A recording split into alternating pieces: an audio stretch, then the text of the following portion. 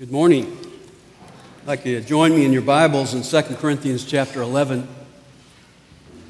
We'll do something a little unusual today. Paul shows us in this chapter that he not only speaks the truth of God's word, he also confronts those who are not speaking the truth of God's word. And so I'm going to do a little of that today, and I want to remind you that Paul sets that example. In fact, Paul confronts Peter in Galatians 2:11 when Peter compromised the message. And so as I do this today, I hope and pray that you will hear my heart, that I'm not trying to judge somebody else, but I am committed to the truth of God's word. And when someone is not teaching that truth, then I need to warn you about that and make you aware of that.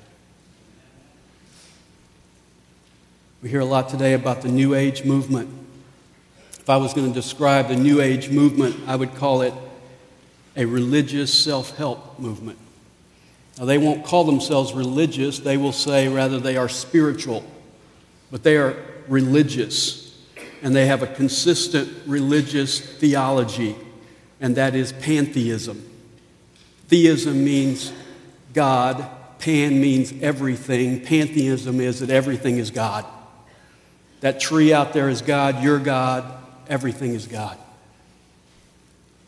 One of the primary tenets of the New Age movement is what they call supercharged affirmations. Supercharged affirmations. Here's a quote from the Salem New Age Center. Positive thinking supported by affirmation will achieve success in anything. And by affirmation, they qualify it and say affirmation is a carefully formatted statement that you speak over and over again.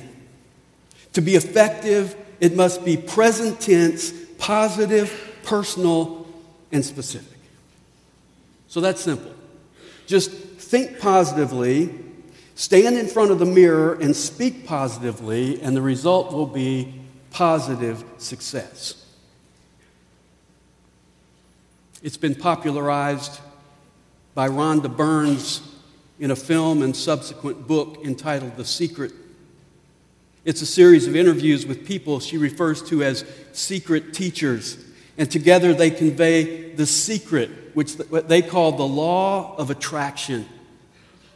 The law of attraction means that everyone's wants and needs may be accomplished by wishing it and believing in it.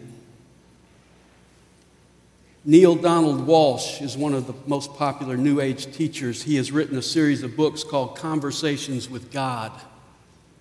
Problem is, it's not the true God that he's conversing with. And number two, he's not having a conversation. He's having a monologue. And this is what he says. The deepest secret is that life is not a process of discovery, but a process of creation. You are not discovering yourself, but creating yourself anew. Seek, therefore, not to find out who you are, but seek to determine who you want to be. One of the most popular New Age teachers is a guy named Wayne Dyer. You probably see him on PBS periodically. He has a great hairstyle. He says, the more you see yourself as what you'd like to become and act as if what you want is already there, the more you'll activate those dormant forces that will collaborate to transform your dream into reality. Now, does that sound familiar? It should. Because it's very similar rhetoric to what you will hear in the Word of Faith movement today, often termed the prosperity gospel. It's a teaching that has been infiltrating the church for decades and is now the fastest growing segment of Christianity in the world. The teaching goes something like this. Since God in the beginning created with His words, and since we are made in His image, we can create with our words. As implied by the title, Word of Faith, we can speak health, speak wealth, speak prosperity, speak peace through possibility thinking, through positive confession, through positive words. I can shape my own existence. It's been propagated by men like Norman Vincent Peale. Norman Vincent Peale was a Methodist pastor and then became a Reformed pastor. He wrote the book, The Power of Positive Thinking. It sold over 3 million copies. He also wrote a book called Positive Imaging, in which he said this: there is a powerful and mysterious force in human nature, a kind of mental engineering, a powerful new old idea. The concept is a form of mental activity called imaging. It consists of vividly picturing in your conscious mind a desired goal or objective and holding that image until it sinks into your unconscious mind, where it releases great untapped energies. When the imaging concept is applied steadily and systematically, it solves problems, strengthens personalities, improves health, and greatly enhances the chances for success in any kind of endeavor. Your unconscious mind has a power that turns wishes into realities when the wishes are strong enough. Now, did you notice something? Where is the power? He says it's in human nature, and it's in your mind. Kenneth Hagin was a Word of Faith proponent. He said, if you confess sickness, you get sickness. If you confess health, you get health. Whatever you confess, you get.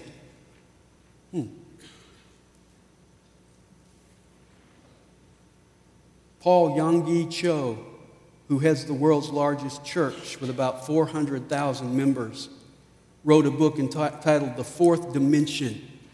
In that book, he teaches that positive thinking, positive speaking, and positive visualizing are the keys to success. He calls it the law of incubation.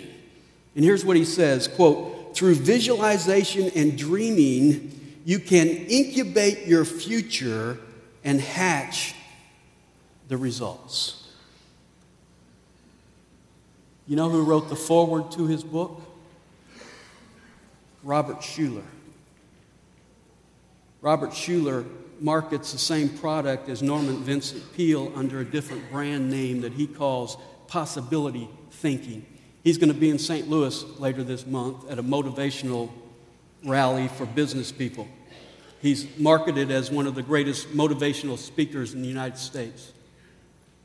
He said this, and this is a pastor speaking: you don't know what power you have within you. You make the world into anything you choose. Yes, you can make your world into whatever you want it to be. Now believe and you will achieve. Again, where's the power? It's in you. It's what you want. It's what you choose. No wonder it's so popular.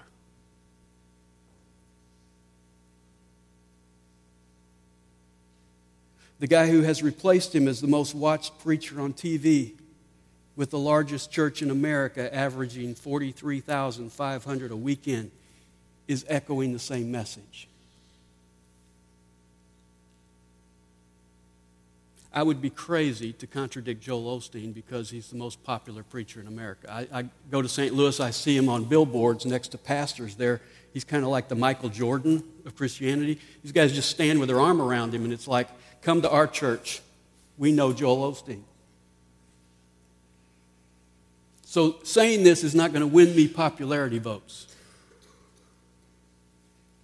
But listen to these statements from Joel Osteen's book, The Best Life Now. Quote, if you develop an image of victory, success, health, abundance, joy, peace, and happiness, nothing on earth will be able to hold those things from you. Quote, thoughts determine destiny. Your life will follow your expectations. What you expect is what you will get. Quote, "Friend, there is a miracle in your mouth. The moment you speak something out, you give birth to it." Now, I would say that that is a self-help program baptized in the name of God. And I bring this up because when we come to 2 Corinthians chapter 11, Paul is far from positive. Look at chapter 11 again. At the end of verse 23, describing his ministry, he says, "In far more labors, in far more imprisonments, beaten times without number, often in danger of death. 5 times I received from the Jews 39 lashes. 3 times I was beaten with rods. Once I was stoned. 3 times I was shipwrecked. A night and a day I have spent in the deep. I have been on frequent journeys, in dangers and dangers and dangers and dangers and dangers and dangers and dangers and dangers." Verse 27, "I have been in labor and hardship through many sleepless nights, in hunger and thirst, often without food, in cold and exposure. Apart from such external things, there is the daily pressure on me of concern for all the churches. Who is weak without me telling them not to speak that word?" Is that what your Bible says? Who is weak without me becoming weak? Who is led into sin without my intense concern? Verse 30, "If I have to boast, I will boast of what pertains to my weakness." Paul says, I'm not just speaking the word weak. I'm bragging about being weak. See, Paul stood in front of the mirror and said, "You're a weakling." You say, well, why did he do that? Why did he brag about his weakness? Well, because he understood that there's a paradox in God's program. And that is that when you are weak, then you are strong. Look at chapter 12. We'll cheat into something we haven't gotten to yet. This is bonus for you. You don't have to pay for this. Chapter 12, the end of verse 9. "I will rather boast about my weaknesses so that the power of Christ may dwell in me. Therefore, I am well content with weaknesses, with insults, with distresses, with persecutions, with difficulties for Christ's sake. For when I am weak, then I am strong." You want the secret? You don't have to read the book. That's the secret. When you're weak, God's power takes over. Now, what do you think the prosperity preachers would say to Paul? They listened to him talking this way. They would have to say, "Come on, Paul. Don't you know you've got a miracle in your mouth? Don't you know that if you say you're weak, you'll become weak? Don't you know that if you say you're hungry, you'll be hungry? Don't you know that if you say you're stoned, you'll be stoned? Don't you know that if you think you're homeless, you will impregnate yourself with homelessness and give birth to homelessness?" Paul, your problem is you're not thinking positive thoughts. You're not speaking positive words. You need to change your vocabulary or you'll never be propelled toward greatness. You need to start thinking you're somebody. You need to start saying you're somebody. You need to stand in front of the mirror, point at yourself, and say, "You're a winner."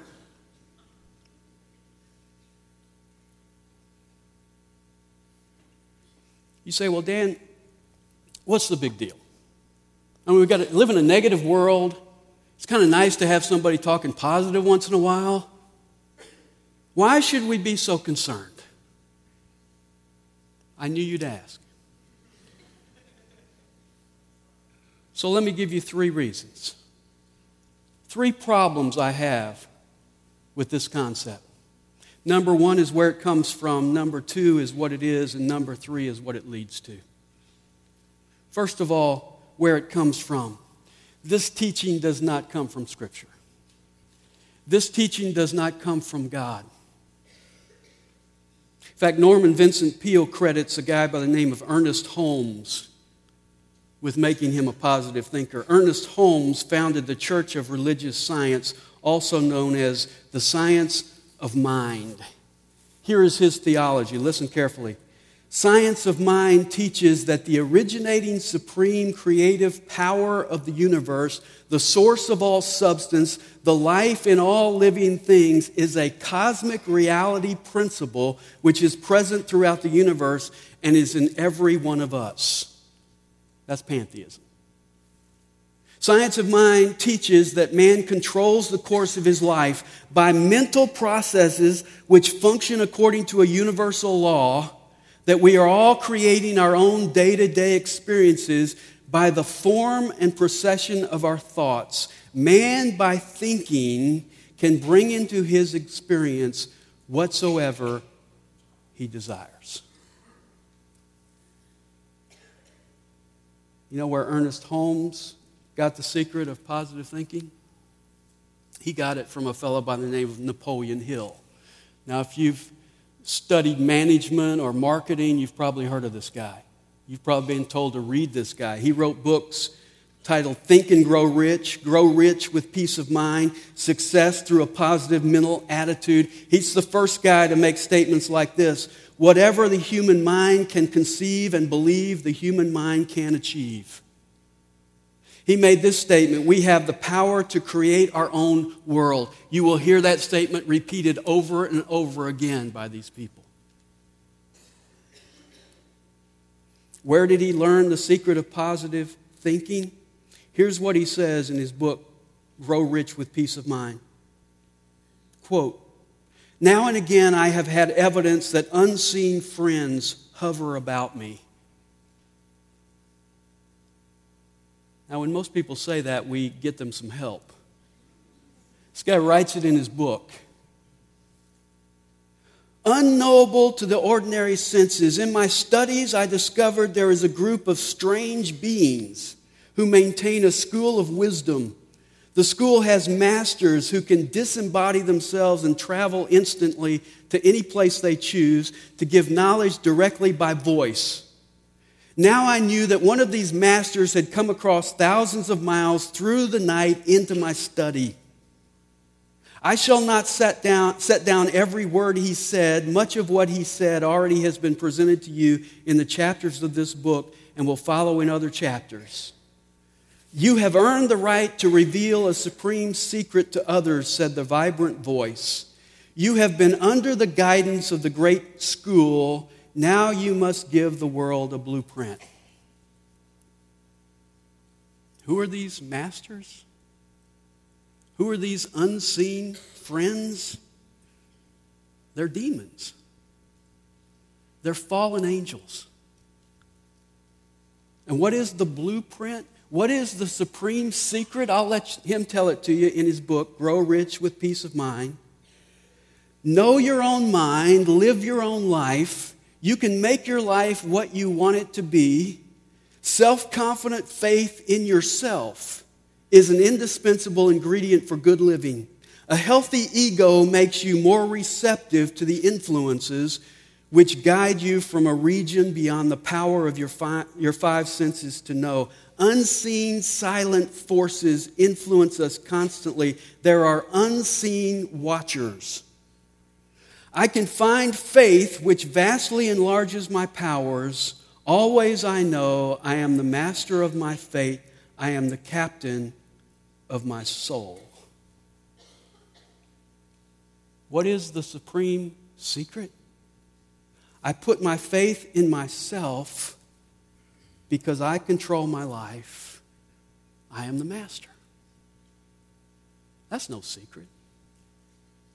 That's the same philosophy Satan had at the beginning when he said, "I will be like God." That's the same message he gave to Eve in the garden. You will be like God. So it shouldn't surprise us when he says he got the message from unseen friends, because he did. And the first thing that concerns me is where this message comes from. It comes from the devil himself because it's an old message just dusted off and revisited. Second concern I have is what it is. The subtle flaw with positive thinking is that it has no moral fiber. It says nothing about right or wrong. It says nothing about true or false. It's just positive.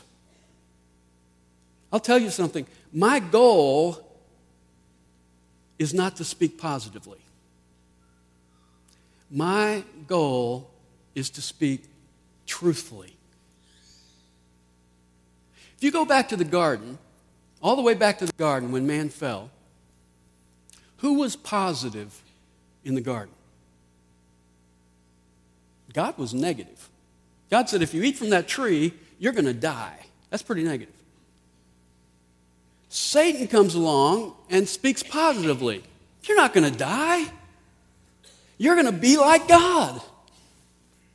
Go back to the garden. Who was the positive thinker? It was Satan. Let me show you a verse. Look at Mark chapter 8.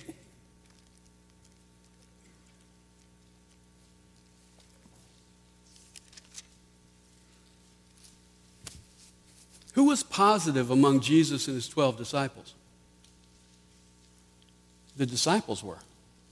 Remember, every time Jesus got away from them, what did they talk about? They argued about who was the greatest in the kingdom. Their big deal. If they had a mirror, they stood in front of the mirror and said, "You're the greatest. You reign." Notice what Jesus says to them in chapter 8 of Mark, in verse 31. For he was teaching his disciples and telling them, the Son of Man... Am I in the right chapter? No. Verse 31. And he began to teach them that the Son of Man must suffer many things and be rejected by the elders and the chief priests and the scribes and be killed, and after 3 days rise again. That's pretty negative. Jesus says, I'm going to suffer, be rejected, and be killed. And what's the next verse say? It says, Peter pulled Jesus aside and rebuked him. Now, there are a lot of conversations I'd love to get in on in Scripture, but this is definitely one of them. Jesus is speaking negatively. I'm going to suffer, be rejected, and be killed. And Peter pulls him aside and says, I know things have been tough lately, but you're going to have to keep a positive mental attitude. Don't you know the secret of life? If you say you're going to get killed, you'll get killed.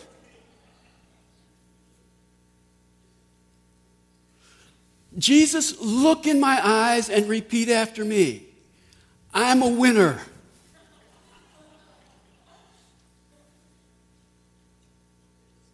And what does Jesus say?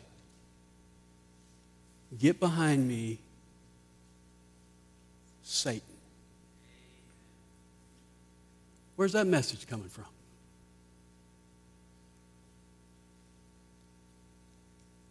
You see, Peter is positive, but he's positively wrong. And Jesus says your problem is you're putting your mind on man's interests and not God's interests. As a Christian, my interest is not whether I'm positive or negative.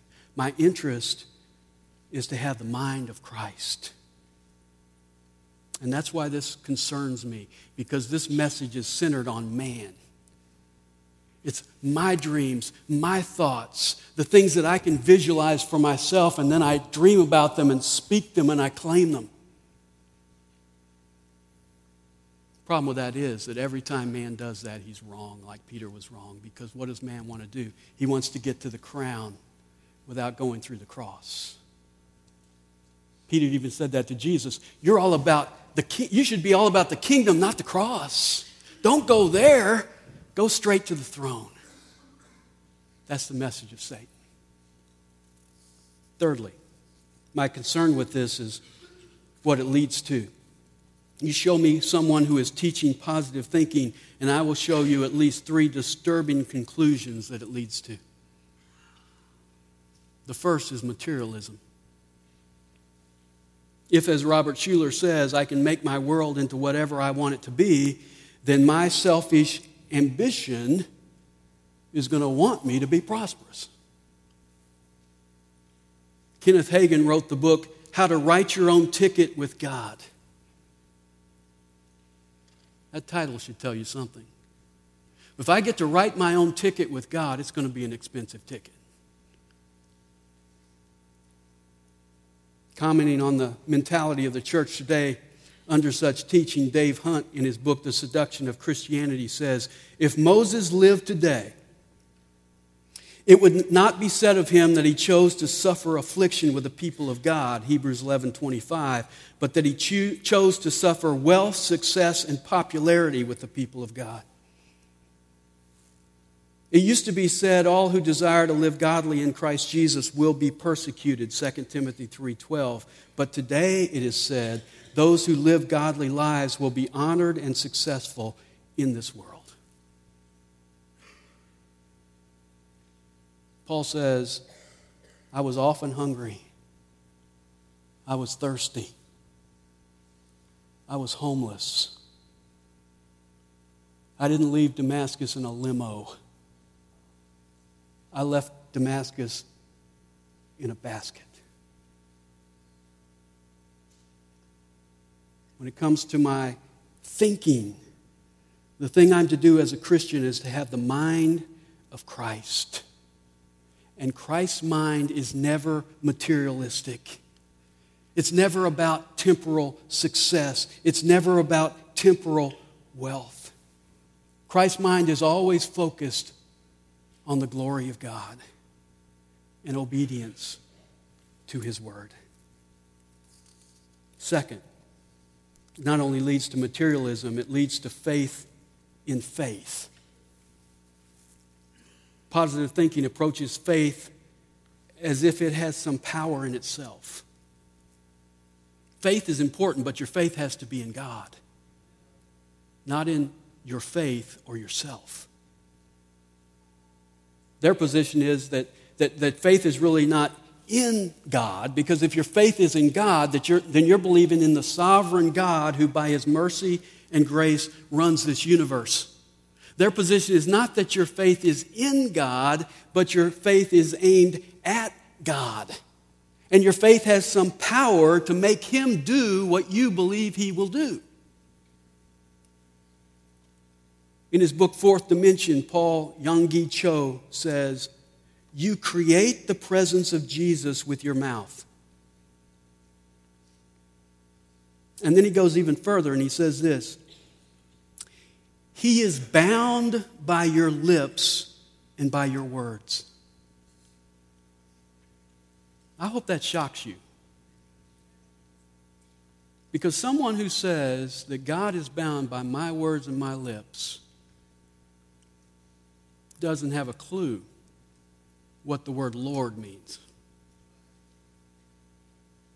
At best, that reduces God to some sort of cosmic genie. If I can just figure out how to say the right words, open sesame, I'll get in.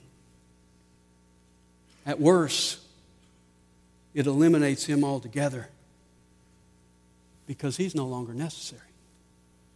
What's necessary is my faith, my dreams, the power in me to speak them into reality. That puts everything in man's hands, making man God, which is the very godhood that Satan was offering us in the garden. Third thing it leads to is self-esteem. Self-esteem. The goal of positive thinking is to improve man's self-image. Here's the logic. The problem with people is that they have a bad self-image. What we have to do is get them to visualize themselves into success, to build up their self-esteem. Now, if your goal is to build up people's self-esteem, you probably don't want to talk about sin. Here's a quote from Robert Schuller in Time magazine. Quote, "I don't think anything has been done in the name of Christ and under the banner of Christianity that has proven more destructive to human personality and hence counterproductive to the evangelism enterprise than the often crude, uncouth, and unchristian strategy of attempting to make people aware of their lost and sinful condition." What an awful thing to do, to help someone realize that they're lost. And not only is sin out, but humility is out as well. Robert Schuller wrote the books Self-Love, the Dynamic Force of Success, and Self-Esteem, the New Reformation. Again, that should tell you something. I don't need a book on self-love. I'm good at it. It comes very natural to me. Here's what he said in those books. We're not bad, we're just badly informed about how good we are.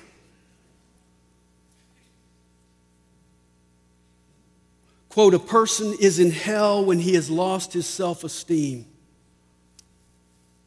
In his book, Living Positively One Day at a Time, he wrote this, "Jesus knew his worth, his success fed his self-esteem. He suffered the cross to sanctify his self-esteem, and he bore the cross to sanctify your self-esteem. And the cross will sanctify the ego trip." You know, he should have titled that book, The Velveteen Cross.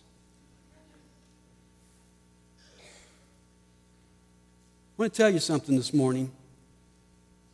You don't need your ego sanctified. You need your ego crucified. And that's what happened on the cross. When you come to Christ, He died on the cross. And when you come to Christ, you die to yourself. We don't need to build up people's self-esteem. We need to help them understand that they are lost and separated from a loving God, and that they need to repent and turn from themselves to the Lord Jesus Christ. Jesus said, "If anyone wishes to come after me, let him deny himself." Don't build up yourself. Deny yourself. I love this quote from A.W. Tozer in his book, Man, the Dwelling Place of God. Listen carefully. He says, quote, "Self, whether swaggering or groveling, can never be anything but hateful to God. Boasting is an evidence that we are pleased with self, belittling that we are disappointed in it. Either way, we reveal that we have a high opinion of ourselves." Did you get that? You don't have to swagger to be all into yourself. You can be always beating yourself up. The problem is you're looking at yourself. The victorious Christian neither exalts nor downgrades himself. His interests have shifted from self to Christ. What he is or is not no longer concerns him. He believes that he has been crucified with Christ, and he is not willing either to praise or depreciate such a man. We live in a day, sadly, when very few people understand that kind of clear teaching.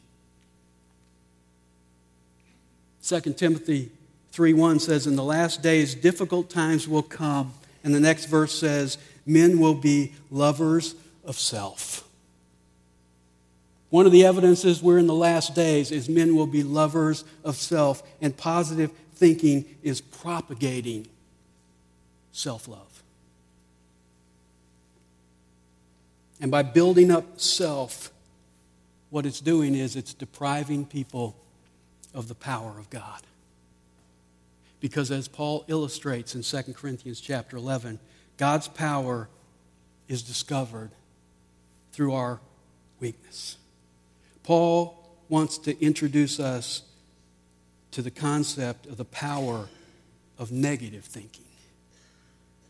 Because when you are weak, then you'll be strong. The thing I love about God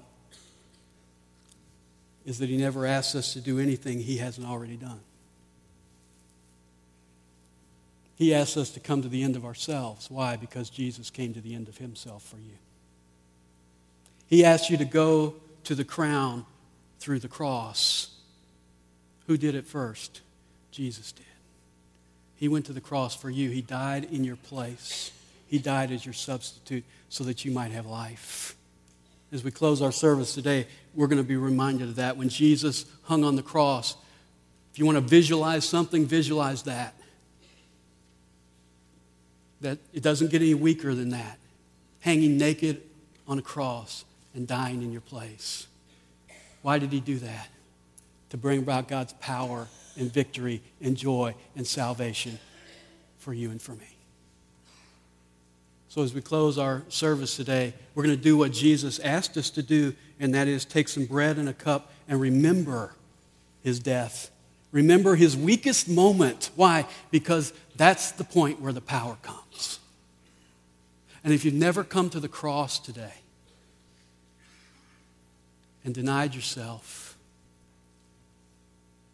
and accepted Jesus Christ and allowed Him to take over as Lord in your life, then I invite you to do that. If you have, then I invite you to refresh that commitment to Him this morning as we take communion together. If you're a visitor, you're welcome to partake. It's the Lord's Supper. It's open to you. If you're a believer, I'm going to have the praise team come back. They're going to play and sing. The Bible says you're to examine yourself and then eat this meal. So examine your heart before the Lord. Say to the Lord, I have nothing in myself that you would want. I am weak. But in you, I want to be strong.